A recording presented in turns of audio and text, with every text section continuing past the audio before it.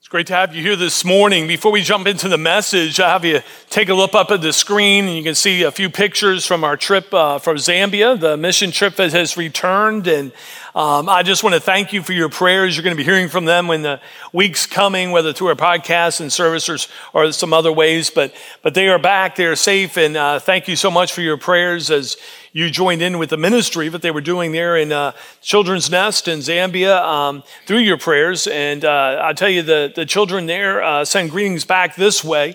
They're thankful for their Crosswinds family. We've been a part of what's been happening over there for several years now. And so thank you so much for the prayers for the team. I know they appreciate it, and the work that was done there was definitely something that honored the Lord and a result of prayers and the obedience of those who went. And so thank you so much. If you were here last week, you know why I'm sitting in a chair. I twisted my ankle, and it's interesting. Elijah sent me a text yesterday and said, "Do you need a table and chair?" I said, "Yeah, I'm going to do it one more week just to give us some time to rest." And when my wife found out, she said, "You can stand." And but I'd already told him for the table, and so I sort of felt like I don't know what to do, but I'm sitting. And so that's where I'm at.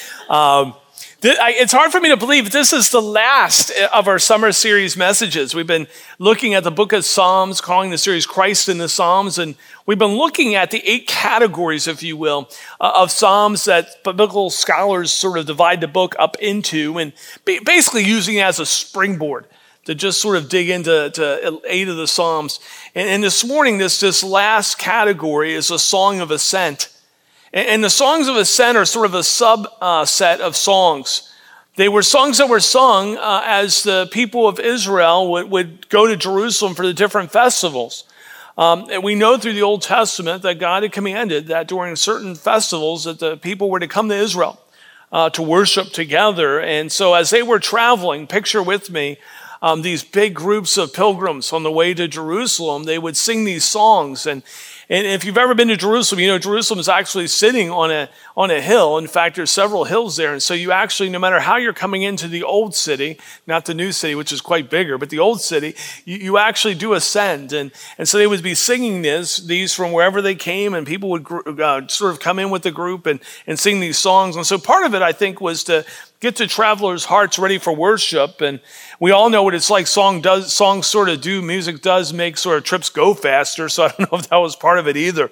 But they would sing these songs as they came into Jerusalem for these festivals. There's 15 songs of ascent from Psalm 120 to 134. And we're going to look at Psalm 121 this morning. Psalm 121 is a very short psalm. So I'm going to read it for us. If you look up on the screen, this is Psalm 121. I lift up my eyes to the hills. From where does my help come from? My help comes from the Lord who made heaven and earth. He will not let your foot be moved, and he who keeps you will not slumber. Behold, he who keeps Israel will neither slumber nor sleep. The Lord is your keeper. The Lord is your shade on your right hand. The sun shall not strike you by day, nor the moon by night. The Lord will keep you from all evil. He will keep your life. The Lord will keep your going out and coming in from this time forth and forevermore. A short yet powerful psalm.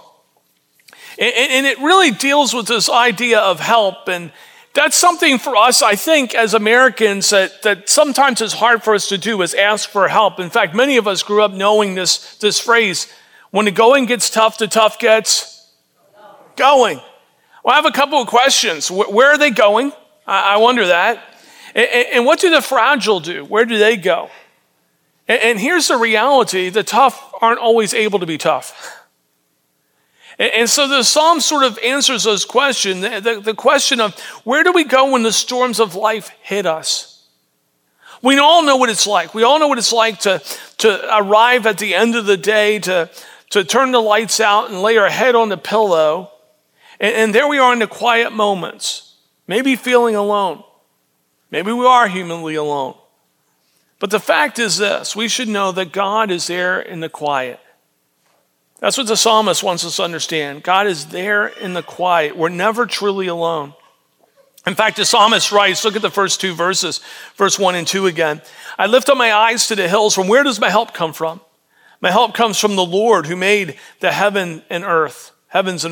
And then the psalm sort of breaks down things. The ground may quake, but he writes, he will not let your feet be moved. The elements may threaten us, but we read, the sun shall not strike us by day, nor the moon by night. Evil stalks us, right? But the Lord will keep us from evil. Death stands at the door, yet the Lord keeps our lives. And so before we even jump into the psalm, what is the overall thought? What was going through the psalmist's minds? What does he want us to bring into this psalm as we're reading? And I think it's an understanding that freedom does not come by denying the ultimate threats we face, but through knowing the God who conquers all things. Let me say it again, that freedom does not come by denying the ultimate threats we face, but through knowing the God who has conquered all things. There's a lot of teaching on whether you're an optimist or a pessimist, and I'm guessing all of us are familiar with the idea of whether the glass is half full or half empty. And I think I'm a pretty positive person. I think most of the people around me would say I'm somewhat of an optimist, but yet I have a touch of realist in me too. And so whenever I hear that whole are you a half glass filled or a half glass empty person? I go, just be quiet and drink it. Just be quiet and drink the thing. What's going on here? Why do I say it? Because I think sometimes in our culture, we can fall into the trap of believing that being an optimist or positive thinker means that we don't act like there's struggle. We don't admit that there's difficulties, as if we don't, then they'll sort of go away. Or we fall into this misunderstanding that if you just had enough faith, things wouldn't be difficult. And the psalmist is certainly going to correct our thinking in that. No. Freedom does not come from denying the ultimate threats we face, the difficulties in life, the trials, the tests, but through knowing the God who's conquered all things. So what is Psalm 121 speaking of? What's speaking of the threats of life, nature, evil, death, and the God who's there through it all. Bible scholars recognize Psalm 121 as a meditation because it really answers up the question, from where does our help come from? We don't know who wrote this psalm. We don't have any idea when they wrote it, but the thought of Psalm 121 does something really interesting. It first answers a question, where does our help come from? And then it goes into what is the character of that help. And so let's look at the psalm a little closer. Again, the first two verses. I lift my eyes to the hills. From where does my help come from? Here's the answer. My help comes from the Lord who made heaven and earth. Verse 1 asks a question and then answers it. Right? I lift my eyes to the hills. From where does my help come from? I lift my eyes to the hills. And we don't really know if the psalmist had specific hills in mind. We don't know. Is it just purely metaphorical? Or does he want us to think of specific hills? Again, it could be the hills of Jerusalem. It could be where there was a temple of God and where God sort of dwelt in that temple in a special way. I think of other mountains or hills in Scripture. It could be Sinai, where God gives the Ten Commandments in a very powerful way through Moses to the people. Or one of my favorite thoughts is of Mount Carmel, where there is Elijah, the one true prophet of God, and he's in this power encounter with the false prophets of Baal, and in this whole interaction between him and God shows his power in a very mighty way, his presence in a very mighty way. We're not really sure, but in either case, we're reminded of God's presence and his profound power. Lifting up our eyes. Lifting up our eyes really suggests the transcendence and superiority of God. It's just a magnificence of who the Lord is. We live in a culture that teaches the myth that ultimately we can be self-reliant and self-sufficient, and we wrongly think, I'm the captain of my own fate, the commander of my own destiny. We wrongly tell people you can do whatever you want to do, you can be whatever you want to be, and I do believe this, and I'll say this very clearly. I think we can accomplish more with God than we ever dreamt we could accomplish.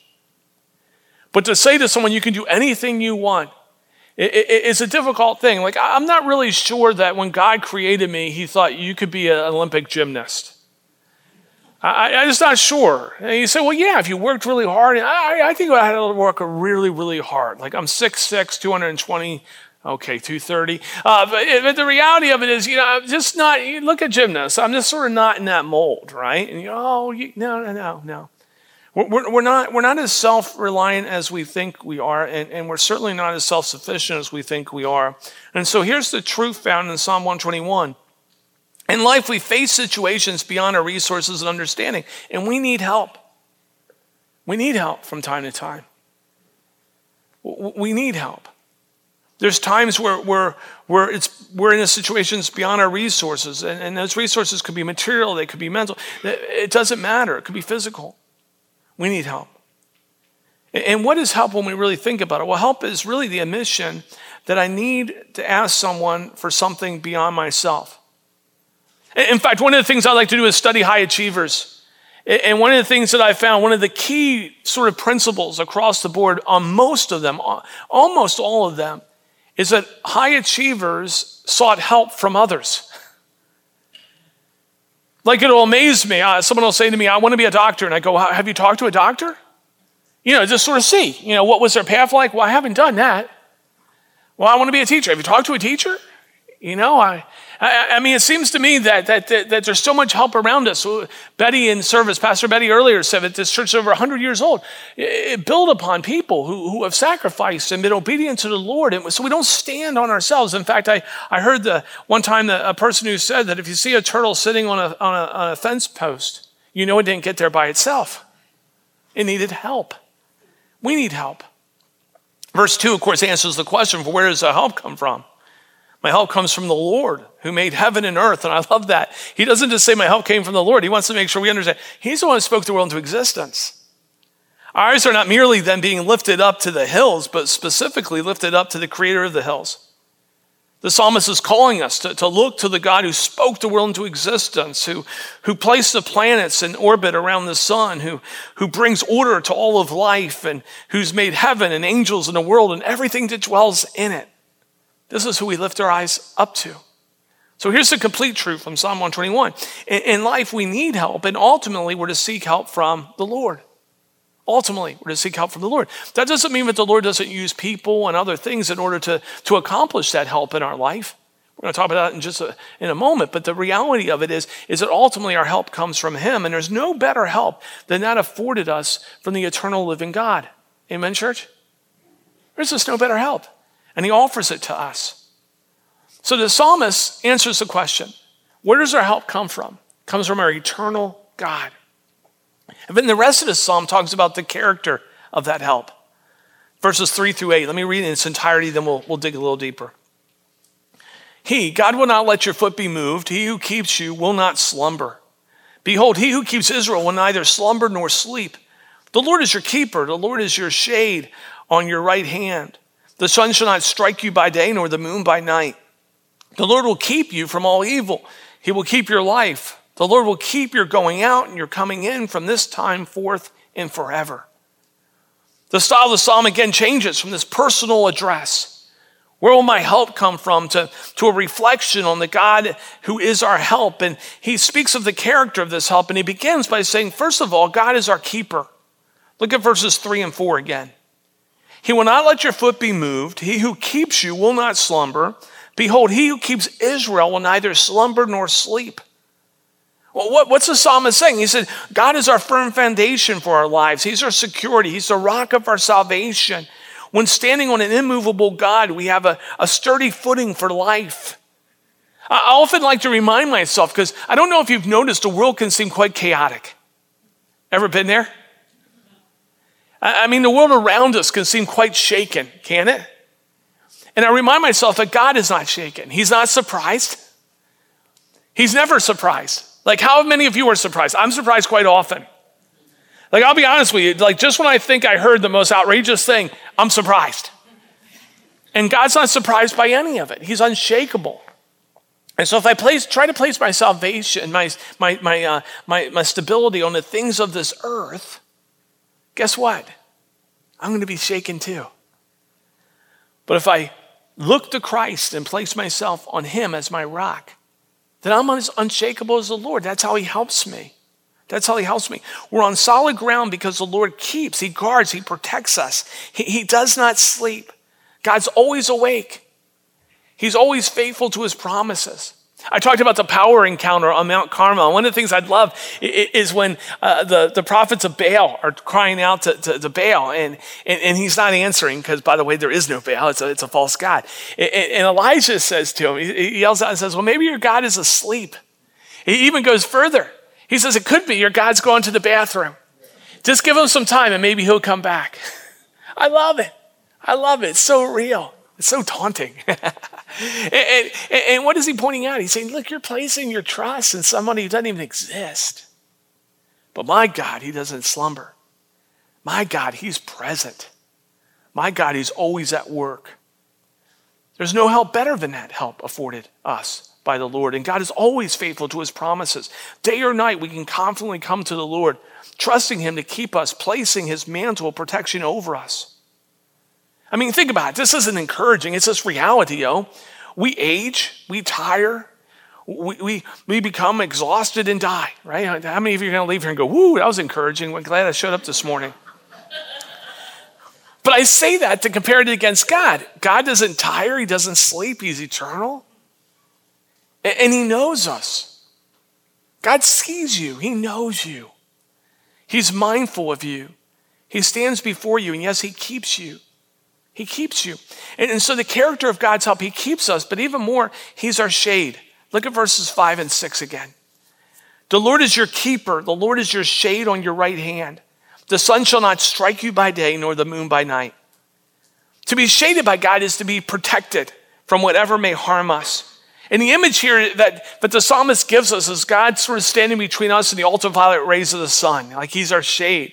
And as if, he wants us to understand, he's not just able to do that during the day. He wants us to know he protects us at night as well. But he's been writing about trials. He's been writing about some of the difficulties that he shades us from. And so this doesn't mean that the believer will not face adversity. In fact, we will. The Ecclesiastes writer makes it really clear. He says, sometimes good things seem to happen to bad people, and sometimes bad things seem to happen to good people. Have you ever noticed that? So it's the Bible never promises that believers won't face adversity. It doesn't mean that we'll always be healthy and wealthy. We need to think of the scriptures in context. In fact, there are some who will teach that. And they're taking scripture out of context. They'll say, listen, if you just have enough faith, you'll never get sick.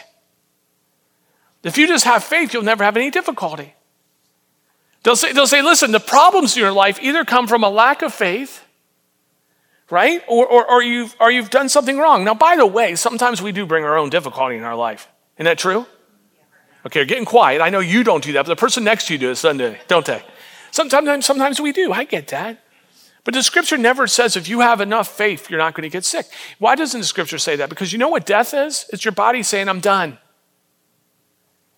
And if we believe that, then we would still have the saints walking around us. You say, well, Paul was beheaded. Well, beheading is a bad thing. And they would teach if you had enough faith, bad things don't happen to you. But does Paul not have enough faith? I dare you to say that to him. He's not here, but I dare you to say it anyway. What am I getting at? It's false teaching. And it's led some people to walk away from the faith because they believed it, and then difficulty came, and they thought either I can't ever have enough faith, or it is a wrong teaching. But it's not wrong teaching because they're teaching from here. It's wrong teaching because they're misusing what's here. No. Remember, in context, the psalmist has recognized the need for help. He realizes that our ultimate help comes from the Lord. The key isn't that we don't go through difficult times. The key is we don't go through difficult times alone. And any of the difficulties we face here is nothing to be compared to the joy we're going to have when we're in Christ in heaven and not experiencing the craziness of this world. That's the promise of Scripture. This psalmist is familiar with difficulty. He cries to God. Here it is. God does not promise that we'll never have problems. By the way, I wish he did because he's always true to his promises. But he doesn't. God doesn't promise that we'll never have problems. He does promise to be with us in our problems. And he shares that nothing can touch us or our souls, which is more important, and separate us from his love. I love what Paul writes in Romans 8, 37 through 39. I've had some people say, man, you spend a lot of time in Romans 8. It's my favorite chapter in all the scriptures. Romans 8, 37 through 39. I love these words of Paul. He says, in all things we are more than conquerors through him who loved us. For I am sure that neither death nor life, nor angels nor rulers, nor things present nor things to come, nor powers, nor height nor depth, nor anything else in all creation will be able to separate us from the love of God that's in Christ Jesus our Lord. He's talking about our soul. And many times we take verses that are meant to be talking about our soul, the healing of our soul, the keeping of our soul, the preserving of our soul, and we make it into things that it doesn't talk about. But is that not enough? Is that not enough for us to say, thank you, Jesus? And all this comes because of everything has to pass before God, and he's our protector. Well, what's the character of God's help? He's our keeper. He shades us. Well, he's also our preserver. Look at verses 7 and 8. The Lord will keep you from all evil. He will keep your life. The Lord will keep your going out and your coming in from this time forth and forevermore. What does it mean that God preserves us? When we read that God will keep our life, it means he preserves our soul again. He's talking about our soul. He's talking about the essence of who we are. I don't know about you, but maybe you have a great body right now. Not getting personal. You think about yourself the way you want. I'm looking forward to the new body I get. Do you know that's a promise in Scripture? That when I see Christ face to face, I get a new body. And you know, the interesting thing is, some of you may remember, several years ago, I broke my right foot. And I was in a cast or a brace for almost a year. And so when I all of a sudden sprained my left foot, so it wasn't the same foot, so I thought that was interesting. You couldn't keep it all on one bad leg, but it was a left foot. My first thought was, I can't do that again, God. Can't do that again. And you know, I did two things. I said, God, please have mercy on me, which he has, okay? But the other thing was, I can't wait to get that new body where there's no sprains, no breaks, no belly, I hope. Either that or we'll all have one. That would be the awesome moment. I'd be like, see? Now you know what it's like. Get over yourself. But the psalmist says, look, he takes care of us. He's constant. His presence is unfailing. He guards us through eternity. Therefore, he keeps us. I love it. He says, our going out and our coming in. Like he knows, he cares about those things. How long will he preserve us? Well, from this time forth and forevermore to eternity. That's our God. He cares. And this is the help we need and the help we get from God. But here's the reality. It's easy to go through life feeling vulnerable, isn't it? We feel vulnerable to financial ruin, to physical illness, to relational rejection, to emotional meltdown, and you can add to the list. I mean, no matter what facade we put on the outside, all of us are vulnerable. We sometimes feel weak and small and defenseless. But what does it mean to be a part of the people of God? Well, among 100 things, it means the God who created the universe never ceases to watch over us and actively protect us. To protect you. It means he never is distracted. He never turns away. He who keeps will never slumber. Doesn't mean we won't go through difficulty. It means we won't go through it alone. That he will be our help. He'll give us what we need. But here's the question. How do we really know that? Have you ever asked that question? Like you're going through a difficult time. You have all the Sunday school answers. But you're like, how do I really, really know? Well, the proof is there on a hill called Calvary. It was on that hill that Jesus died. It was on that hill that Jesus became genuinely vulnerable and exposed to adverse circumstances, even the forces of hell. It was there that he received our judgment, the judgment we deserved on the cross. He died a criminal's death in our place. He died and was resurrected so we could walk through life with the sure knowledge that we're God's children, that he's always watching over us. How do we know that God is present, that he really cares? Because he loved us so much, he didn't just say it, he sent Jesus Christ, his son, to display it. So anytime I start doubting these promises of God, I think of Christ. I look to the hill Calvary. I think of the cross. I think of the empty tomb. I think of the promises that are fulfilled through these redemptive acts of the Lord. And I think, oh yes, not only did God say it, he proved it. He demonstrated it. What do we learn from this Song of Ascent? Well, first of all, we learn even entering into it. Freedom doesn't come from denying the ultimate threats we face, but through knowing the God who's conquered all things. Then we have this overarching truth. In life, we will face situations beyond our resources and understanding where we need help. But ultimately, the Lord is our help. And what type of help does he offer? He's our keeper. He's our foundation. He's our shade. He's our protector. He's our preserver. He maintains our souls. And this is the help we need and the help we get when we enter into a personal relationship with God through Jesus Christ. And I sit up here saying to you, I know this is true. Because from the day I came to Christ, which was many years ago now, through the decades of being a believer, of being on mission with Christ, through the times of undergraduate and graduate educational pursuits, for the over 30 years of pastoral ministry and over 30 years of marriage, of parenting and crisis after crisis, stress and loss and grief, I have needed help. I've needed help. And ultimately my help has been from the Lord, who has preserved my going out and coming in, and will do it until the never-ending future. And that's not just true of me, it's true of you as well. It's true for all of us. So let me wrap up with these last two thoughts. First of all, God's help. He's here. But oftentimes he chooses to use his church to be a source of that help. We said over and over again in Scripture that the help that we have is to come from the church. And in fact, we're here for one another. That's why I say that as believers, one of the things that we do around here at Crossroads is we lift people up to understand that they belong to God and his church. Because he created us to do life with him and each other. And when we pray, Lord, your kingdom come, your will be done on earth as it is in heaven, we pray that saying, Lord, help me be an answer to that prayer. In the places where I live and play and go to school and work, help me bring your love and your hope to those places. It's why every single week I pray, Lord, as you bless our gathering, bless us as we scatter. Because people need to know the hope that's in Christ that we have. Amen, church? And there's power in that. And then let me just throw this out there. I don't know where you find yourself this morning.